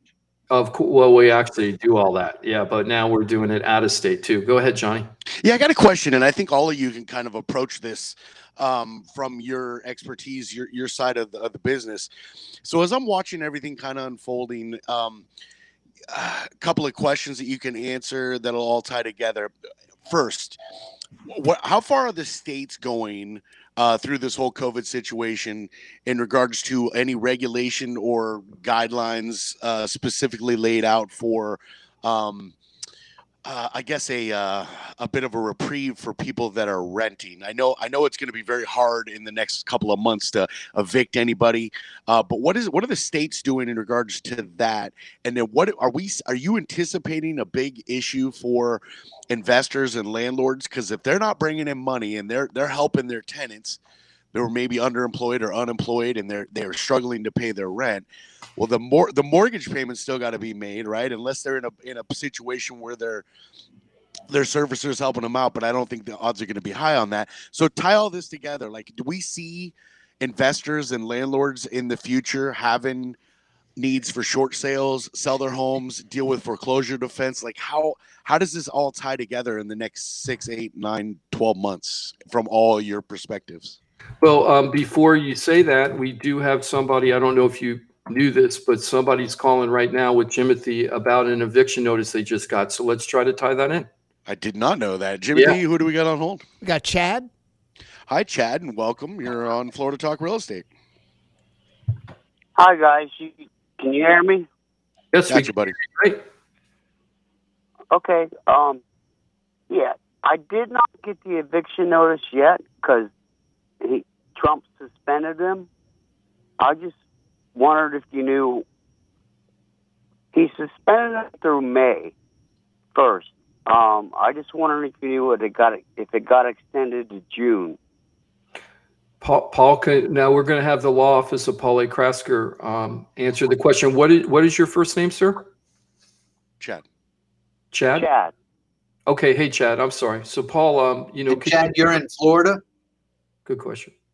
Yeah, Palm Beach County. Okay. There is no suspension of the eviction actions in Palm Beach County. What the governor did was he issued an executive order that I don't think is legally binding, but the court seemed to be following it at the present time and have issued their own judicial advisory rulings by the chief judge of our district that said that they won't issue a final writ of possession to a landlord for 45 days from the date of the order.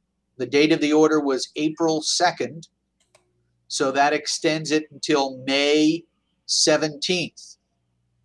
And the big question is, what will happen on May 17th? Will it be extended for another 45 days or 30 days or something else? But the order makes it clear that your rent is still due, that it is not being forgiven. That's a private contract between 2 parties. That is not something that the government can say you don't owe. So you absolutely owe the money. and they'll eventually take it out of your security deposit or last month's rent or whatever they're going to do after they terminate the lease for non-payment. But the worst news is that they can file the 3-day notice, put it on your door, and then they can file the eviction action. In Florida, there's an accelerated proceeding where you have, I think it's 10 days to put the money up that you owe. And if you don't put the money up that you owe, you don't even get to speak at a hearing. Wow. They get a default judgment against you. Now, they won't be able to get a writ of possession against you, and the judge won't issue a final judgment against you until May 17th. But, you know, those stacks are building up and building up and building up with the judges. So on May 17th, there's going to be hundreds of final orders that are signed, and the sheriff's officers are going to be getting writs of possession 2 days later if nothing else happens. Wow. Chad, did that answer your questions at all? I know you don't like it. No. Unfortunately. No, that's okay. No. One thing, Paul, I don't have a written lease or anything. So you've been living here with was there a written lease that's expired and you're just on a month-to-month tenancy, or was there never a written lease? Never. Okay, so I'll give you a cheap tip for you. If there's no written lease, when somebody files the lawsuit, you have the ability to go in and say, there's never been a lease. You can't file an eviction against me. You have to file an ejectment action against me. And an ejectment action is much different than an eviction action. The ejectment action has no accelerated provision. So they'll be lucky to get you out in 4 months. Now, they still have some arguments that they can collect the fair market value of the rental during that time period, but it'll buy you a little extra time. And if you're in a situation where you just don't have the cash and you're out of work and you're waiting for something else good to happen, that'll buy you some time. It's just turn back to the judges, and the judges are very sympathetic to you as a tenant. Turn back to the judge and say, Your Honor, you can't file an eviction action. There's no lease. I'm not a traditional tenant. You know, I was given the right of possession, but this is an ejectment action, and I want you to make this guy replete it as an ejectment. Yeah, and with the ejectment, you can go out there like you're Billy Martin or Bobby Cox and kick dirt all over the place. Get your 2 cents worth before you get out of there. Yeah, so Chad, a couple of things just from a realtor perspective. Paul gave excellent legal advice. Yes. The other thing is to try to work it out with your landlord if you like the place. If the guy's been, if the landlord, the man or the woman or the company has been good to you, and that, you know, until you got to this bad time, everything's been going well and you haven't had any problems, most probably they're going to be reasonable with you and try to work something out as long as you're reasonable with them. Now, if you're in a situation where you just don't have any money, period, and you can't work with them, the ejectment action is a great avenue if you have to do that. Okay. What happened was the homeowner is now deceased. Oh. And so the will got left to someone that has the executive order or whatever. Mm-hmm. And I'm disabled and require oxygen. So they've paid the last month's utilities. I was just looking to see how much more time. I mean, I'm packing as I go. But well, you might get a little reprieve by asking the court to consider it an ejectment action instead of eviction action. But you're right to look at it the way you've been looking at it. That you've eventually got to go if if you don't have the money, and the judge can't just say that you don't owe the rent. Chad, we wish you the best of luck. Please stay healthy, stay safe, and if you need anything else, remember FloridaTalkRealEstate.com or call 888-973-7828. That contact information, bottom left-hand corner of FloridaTalkRealEstate.com, or you can always call us on a Saturday morning. 2 hours of infotainment right here on Real Radio. Stay healthy, stay safe, brother. All right, thanks, guys. All right, Thank you. appreciate God you being bless. with us. Okay. Dennis from Facebook had asked us a question. He says, do you guys see home values dropping over the next month? So my short answer to that is it depends. If the house is priced correctly, we're still having many buyers. I just talked about people that are reaching out to us from up north and trying to buy properties down here. We have 7 showings scheduled on a property from yesterday and already above asking price number, because they don't want to compete with all the other people that they're expecting to turn in offers. Now, if your house is super overpriced, 10% or more of what the house is really worth, you have it on the market for $500 and it's really worth $450. Those houses, if the sellers need to sell, we're going to see those prices dropping. But I don't think it's going to be an across the board thing. And there's 2 reasons why. Number one, the people that have excellent credit, and this is where we're going to get into Mike, the people that have excellent credit and good down payments, good solid down payments, they're getting excellent interest rates right now. That isn't what we were saying 3 or 4 weeks ago. The other thing is that there's a lot of sellers that might have their house on the market that isn't going to sell, but they're not willing to take the price if prices drop. So what they'll do is say, I'm just going to take my house off the market and see what happens. So that means that we're going to have less inventory. So with less inventory and less buyers because of tightening restrictions and lending standards, that would normally be a recipe for price. The tightening of the lending would normally be a reason for prices to drop. But the fact that we have super low inventory right now, that's kind of offsetting what you would normally expect when you have less buyers coming into the market. Now, Mike, tell us about what's going on in the real market right now for the refis and the purchases. What's really going on? Is it doom and gloom? It depends on who you are. What's going on with that? Yeah, some of it definitely depends on, like you're saying, credit, not down payment so much. I would say mainly credit. So your credit score is going to be the driving factor for what type of interest rate you're getting. And that's always the case in the conventional world, but it's more so now. So the better your credit, you're going to get really, really, really good rates. I'm talking historically low rates. We're not dropping to where we were, Paul, that lead up to, in February when the market was tanking. But low threes on 30-year loan. I mean, that's happening, and that's happening a lot. And that's the same on purchases.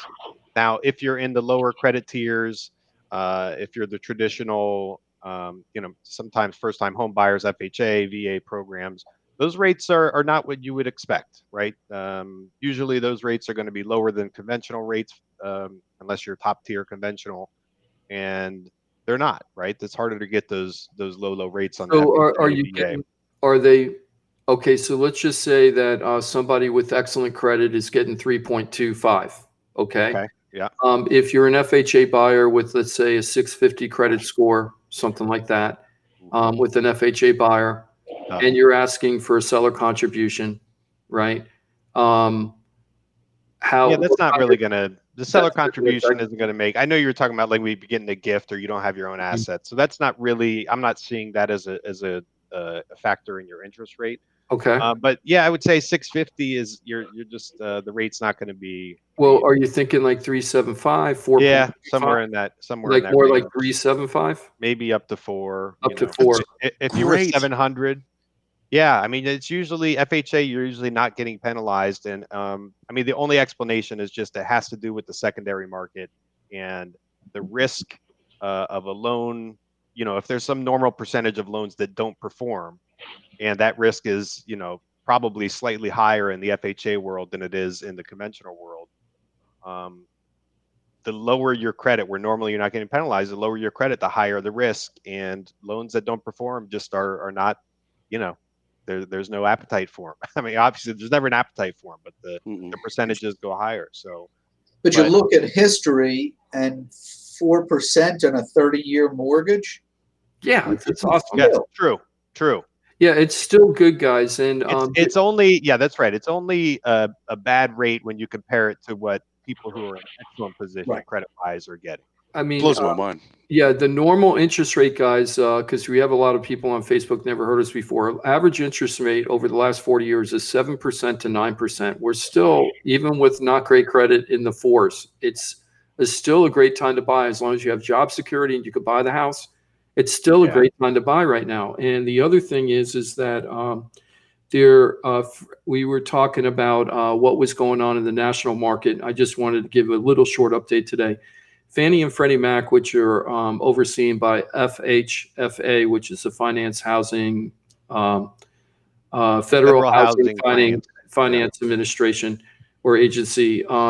That group is caving in a little bit. They've been a little tough about dealing with servicers because right now we have 3.5 million people that are in some type of mortgage forbearance right now. They are now saying that they're going to try to help out the servicers somewhat for loans that were secured within 90 days. Let's say that somebody got a loan 90 days ago and now they're in mortgage forbearance. FHFA and Freddie Mac and Fannie Mae were not helping out the servicers when that happened, but now they're going to try to bail out those servicers for those kind of things. And the reason why that's important, it creates liquidity in the market so that they'll have more money to lend.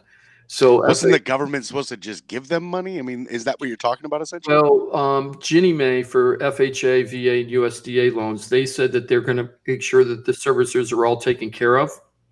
But FHFA, which is Freddie Mac and Fannie Mae, the head of that group is a guy named Mark Calabria, and he's kind of more of a libertarian, and his attitude is just let the whole thing crash and start over again. That's the laissez-faire market. Now it looks like he's backing off a little bit and giving a little bit.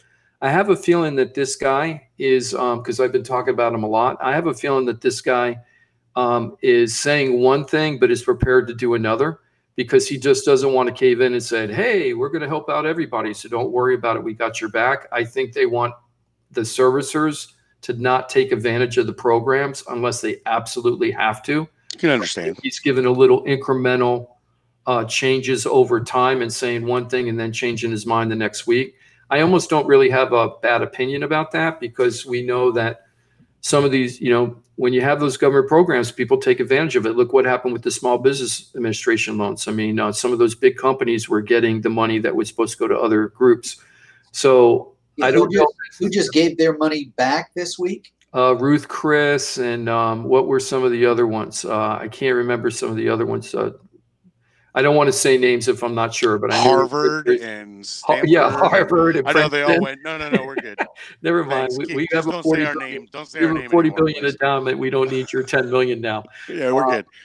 But so the thing is that I wanted to ask one other question. I know this is in people's minds, Mike.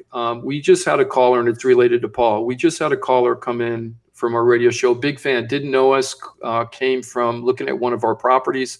Then found out about her show, and she listens to our show every week now on Facebook. She's a huge fan. We got her over to Paul Krasker last week because she just got furloughed from her job, and she was offered a type of deferment from her lender, but she wasn't sure it was real. So they went and called Paul Krasker's office and got some advice there. And then she called me back and started talking about the experience, which overall was very good, but she still wasn't sure what she wanted to do. And this was the interesting part, Mike, is she said, well, once I get my job back, I'd really like to take advantage of these low interest rates, because when I bought my house, I had a very high interest rate because I didn't have great credit. My credit's been improved a lot. And my question is, if she goes into some type of deferment or forbearance, would she be blocked from doing a regular refinance to get a better interest rate later because she hasn't made her payments? 12 months. So... yeah, I heard Paul. I think you said 12 months. So normally that would be the case. I think what we're saying right now is if you're in a current forbearance program, you can't do the loan. That's right. You can't do the refi. If you come out of the forbearance program, and what's the real mystery is, what does it take to come out of the forbearance program? Does that mean, say, hey, we're not in anymore, and make up the payments and get on a payment plan for the deferred payments? That I don't know the answer to. I'm curious how that's going to go. I had a couple that I talked to yesterday who one half, the spouse lost, it was furloughed or it's temporary income reduction. And so they did take advantage. The April payment was the first payment that they're missed, and they are interested in refinancing, and it does make sense for them to refinance, but they can't do it while they're in the program. And I said, well, you just, step one, get the income back, once it's back to normal. Step two is you guys need to figure out what type of options they're going to offer you for the missed payment or 2 payments or 3 payments or whatever it is. And so I don't know the answer, Jim. I would say while you're in forbearance, it's going to be tough. It's possible that once you come out of forbearance, like Paul said, if you had missed payments, even though not reported late, you might have to have 12 months of good payment history. It remains a mystery. It remains a mystery. It's what nobody knows what's going to happen with the lenders if they say you have to pay everything back in the 4th month and you don't, then you're technically in default. You're going to have to wait 12 months. If they say we'll throw it on the back end, then you can do the refinance, I bet, the next day. Yeah, and I think the middle ground there would be that you're on some sort of repayment program for the missed payments, right? So maybe they've increased or offset your mortgage balance. So I'm thinking as long as you're not reported late, and as long as you're in some sort of arrangement, that we would be able to refinance, because even if you missed a payment or 2 or 3 or whatever it is, when we do the payoff, it's going to include those missed payments, right? It's going to include the principal balance that is technically deferred or forbeared or deferred, whatever it is. So, my mind says that they're going to make, there's going to be ways to make it happen, but you never know. And I mean, frankly, when it comes down to, is the loan going to perform?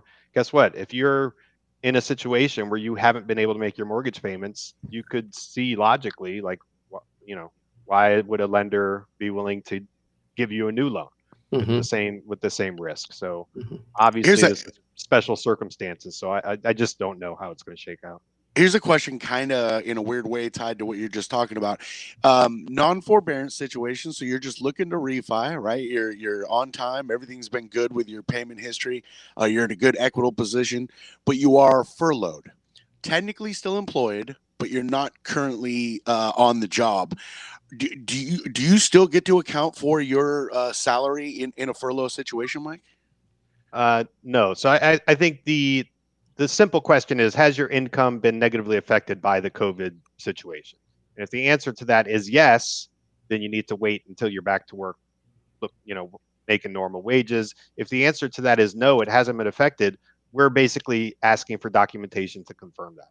So okay, so you're not gonna refi or close on a home loan using a unemployment check as your salary. No, absolutely not. Okay. So we're going to be looking for paychecks for wage earners, W-2 earners. We're looking for paychecks all the way up to the day of close. We're confirming that the business is still open and operating. Self-employed borrowers, we're traditionally looking at tax returns to analyze income. So we're still doing that, but then we're also looking for independent third-party confirmation that your business is still open, you're still operating, you still have income coming in. So it's that's why I would think somebody getting unemployment in a furlough situation, there's a comfort level there, but I guess not for the lenders. It just doesn't. Nobody knows what those businesses are going to look like when they come back. If it's a restaurant, they're only allowed to serve 50% of the tables, and they're not going to make profit. They're not going to get staffing the same way. But the other thing is, I just got my my PPP deposit last night. Congratulations. So I'm going to pay my employees for the next 4 paychecks at full salary. Awesome. Right. Nice. If Mike is relying on that to consider that all businesses are just going to keep going forward in that regard, and I certainly hope we will, But there are some businesses that are going to use this and make the payments for 4 paychecks. And after that, they're going to turn back to their people and say, the business still isn't back to what it was. I'm going to have to put you on 70%. And I bet there are a lot of mortgage underwriters who are understanding that and are going to be cautious. Yeah, I mean, we're definitely more cautious than normal when it comes to that, understandably. And I think perhaps, like, let's say you're in that situation, Paul, you could have the mindset, well, listen, I don't know what's happening in 8 weeks, but I better get while the getting's good. Right. And I'll just caution people that you need to be looking at your own budget. You need to be looking at your own financial situation, and do not get yourself into a situation where you're going to be the one whose, credit is going to be impacted and potentially, leading to a foreclosure action on your own. So, well, will the mortgage firms be asking questions like, I know you're getting full paycheck, but is it because your employer is using the PPP funds? You know what? That hasn't come up, but we're certainly verifying with employers whether the likelihood of continued employment is good or not. That's part of our standard, what we're doing to verify employment normally, but now we're even more thorough with it. But I haven't seen that question raised, Paul, whether the PPP funds are being used to well, I won't raise salary. You just raised it, so I hope my underwriters. So Jane isn't watching.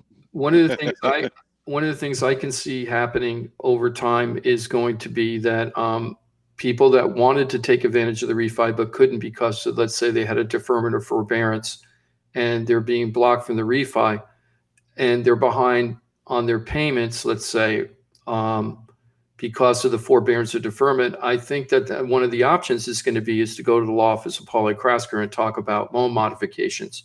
Paul, with the people over the last 2 weeks or so, what are the most common consumer questions that you have once they find out you're a real estate attorney or people calling your office? What are the biggest concerns for consumers right now? They're trying to weigh all their options. They're trying to figure out, do I take the forbearance? Do I take the deferral? What does it look like? We're asking a number of questions. We're asking if they feel comfortable to sign a letter of authorization so that we can speak to their bank for them. And that's the process that's happening now. They're considering a whole bunch of things. We talked about it on prior shows. Do I pull money off my credit card, even though it's a really high interest rate, so that I don't go delinquent on my mortgage, so that I do have the ability to refinance if I come back and my job's strong, 30 days from now? Is that Bunny Lebowski, Paul? Yeah. It's such an individual, Johnny's words, snowflake analysis that you really have to understand. And they're taking some guesses too. A lot of these people are assuming that their business is going to come back strong and everything's good. And that may not be the case. Exactly. So we're here for you as a safety net to get you the answers you need. There is no right answer for everybody. It's not cookie cutter. It is, like Johnny says, a snowflake. Every case is different, and we're going to give you the time and attention to detail to get you the answers that you need. Now, it might not be the answers you want, or it also might be answers that still have a little bit of making assumptions because we don't know what the future is going to hold, but we're going to give you the best information possible. And who better than the law office of Pauly Krasker? How many thousands and thousands of loan mods and short sales have you guys done over the years? I mean, it's just ridiculous. So we know that you guys are built for this. Your company is actually built for all of these problems that people might be having in the future. We're working on a short sale right now with Jewel from Short Sale Innovations, which is part of the whole Krasker Trident Title team. And everything's working out great for their, knock on wood, so far. And it looks like we're going to have that short sale taken care of very soon. So we still do this stuff, even though we might not talk about it as much as we used to because the need isn't as much there, but the need is growing. So we're here for you, and we are a resource. So if you have friends or family or coworkers or church members in your group, people that you care about that are in trouble, remember us. Remember FloridaTalkRealEstate.com and give us a call and let us try to get you the answers that you want from reputable people that are not going to try to hard sell you into doing what they want you to do to find out what's best for you. Yeah, that's a key to everything is you got to get options, and you really got to go to people that are not only good at what they do, but great at what they do, if that is an option. And for, man, what are we 8 years now, Jimmy D? Is it 8 years? 8+ years right now. We're in the middle of the full 8th year. 8+ years now. I have seen so many emails come through. I've spoken with people at events, get stopped at concerts just to say, hey, thank you for putting me on Florida Talk Real Estate. It's been a pleasure to be here Saturday mornings all these years, because I know that the life's hurdles that can be thrown at you when it comes to so many of the things, buying, selling a home, stuck with a home, you don't know what to do, and just everything in between. It can be a really difficult thing to go through, and you got to have people that are so good at what they do, and they're in your corner every step of the way. Go to FloridaTalkRealEstate.com, FloridaTalkRealEstate.com, and you can find them on Facebook. We are Facebook Live on this Saturday, and of course, you know, Florida Talk Real Estate, they got that hotline for you, 888-973-7828. You'll find all the contact information, bottom left-hand corner of FloridaTalkRealEstate.com.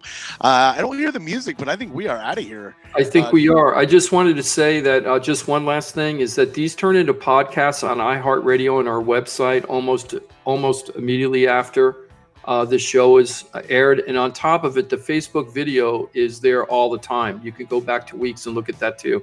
So we're there for you 24/7, not just for the 9 to 11. You got to love that. Jim DePulla, have a great weekend. Thank you. I appreciate you as always. Paul Krasker, I hope you do the same. Thank you. Enjoy. Thank you for being with us. And Mike Rao, the mortgage guy from the mortgage firm. Have an awesome weekend. Thank you. You too, Johnny. Bye, guys. I will do my absolute best. FloridaTalkRealEstate.com. Share it. Remember it. Get used to it, because this is a team that you're going to lean on. And when you need them, they are there for you. Share that information. Be a hero. And quite a savior for somebody in your life.